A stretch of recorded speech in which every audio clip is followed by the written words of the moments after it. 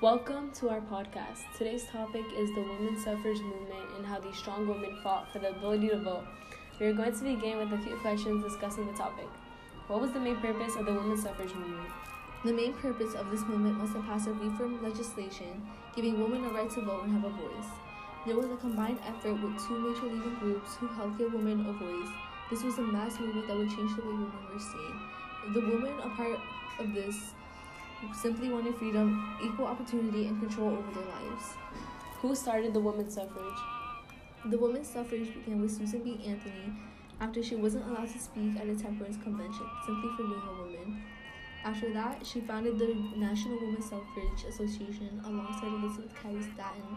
The pair worked tirelessly to campaign and gain more feminist advocates. How did the women's suffrage affect us today? The women's suffrage affects us today by giving women the right they need and a chance to step up and have a voice. In the long run, women's suffrage paved the way for more political and equal rights for women. These women fighting in the suffrage demanded equal representation. This movement allowed for women to become a familiar face with the government. When did the 19th Amendment start? What was its purpose? The 19th Amendment was established and enacted in 1920.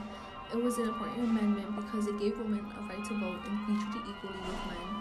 The 19th Amendment was passed by Congress June 4, 1919, and ratified on August 18, 1920. This amendment granted women the right to vote and guarantees all American women the right to vote. How was life before the 19th Amendment? Life during this time for women was extremely difficult and unequal. Women could not vote, and many middle/upper-class women were expected to be housewives. Any working-class women had low-paid jobs and only assisted in the First World War. Many women were also expected to show a respectful and obedient manner, meaning they shall not drink or smoke in public. Also, divorce and premarital sex was very rare, and many women stayed in abusive relationships. Who ended the suffrage?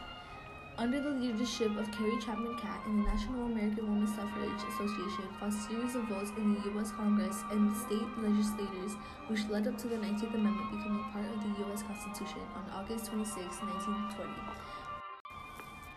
With this, women were able to vote and start to become a part of the political world. Throughout the 1848 and 1920 period, many women realized the only way to achieve reform required the ability to vote.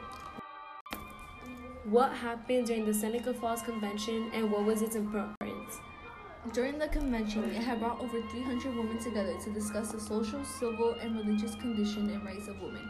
Elizabeth Cady Stanton and Lucretia Mott were the main organizers of the event, and the pair presented the Declaration of Sentiments. This declaration discussed the woman's right to education, property, a career, and voting. It was set up by women only for women. Many consider the Seneca Falls Convention to be the event that triggered and solidified the women's rights movement in America. We hope you enjoyed our podcast and continue to learn more about women's history.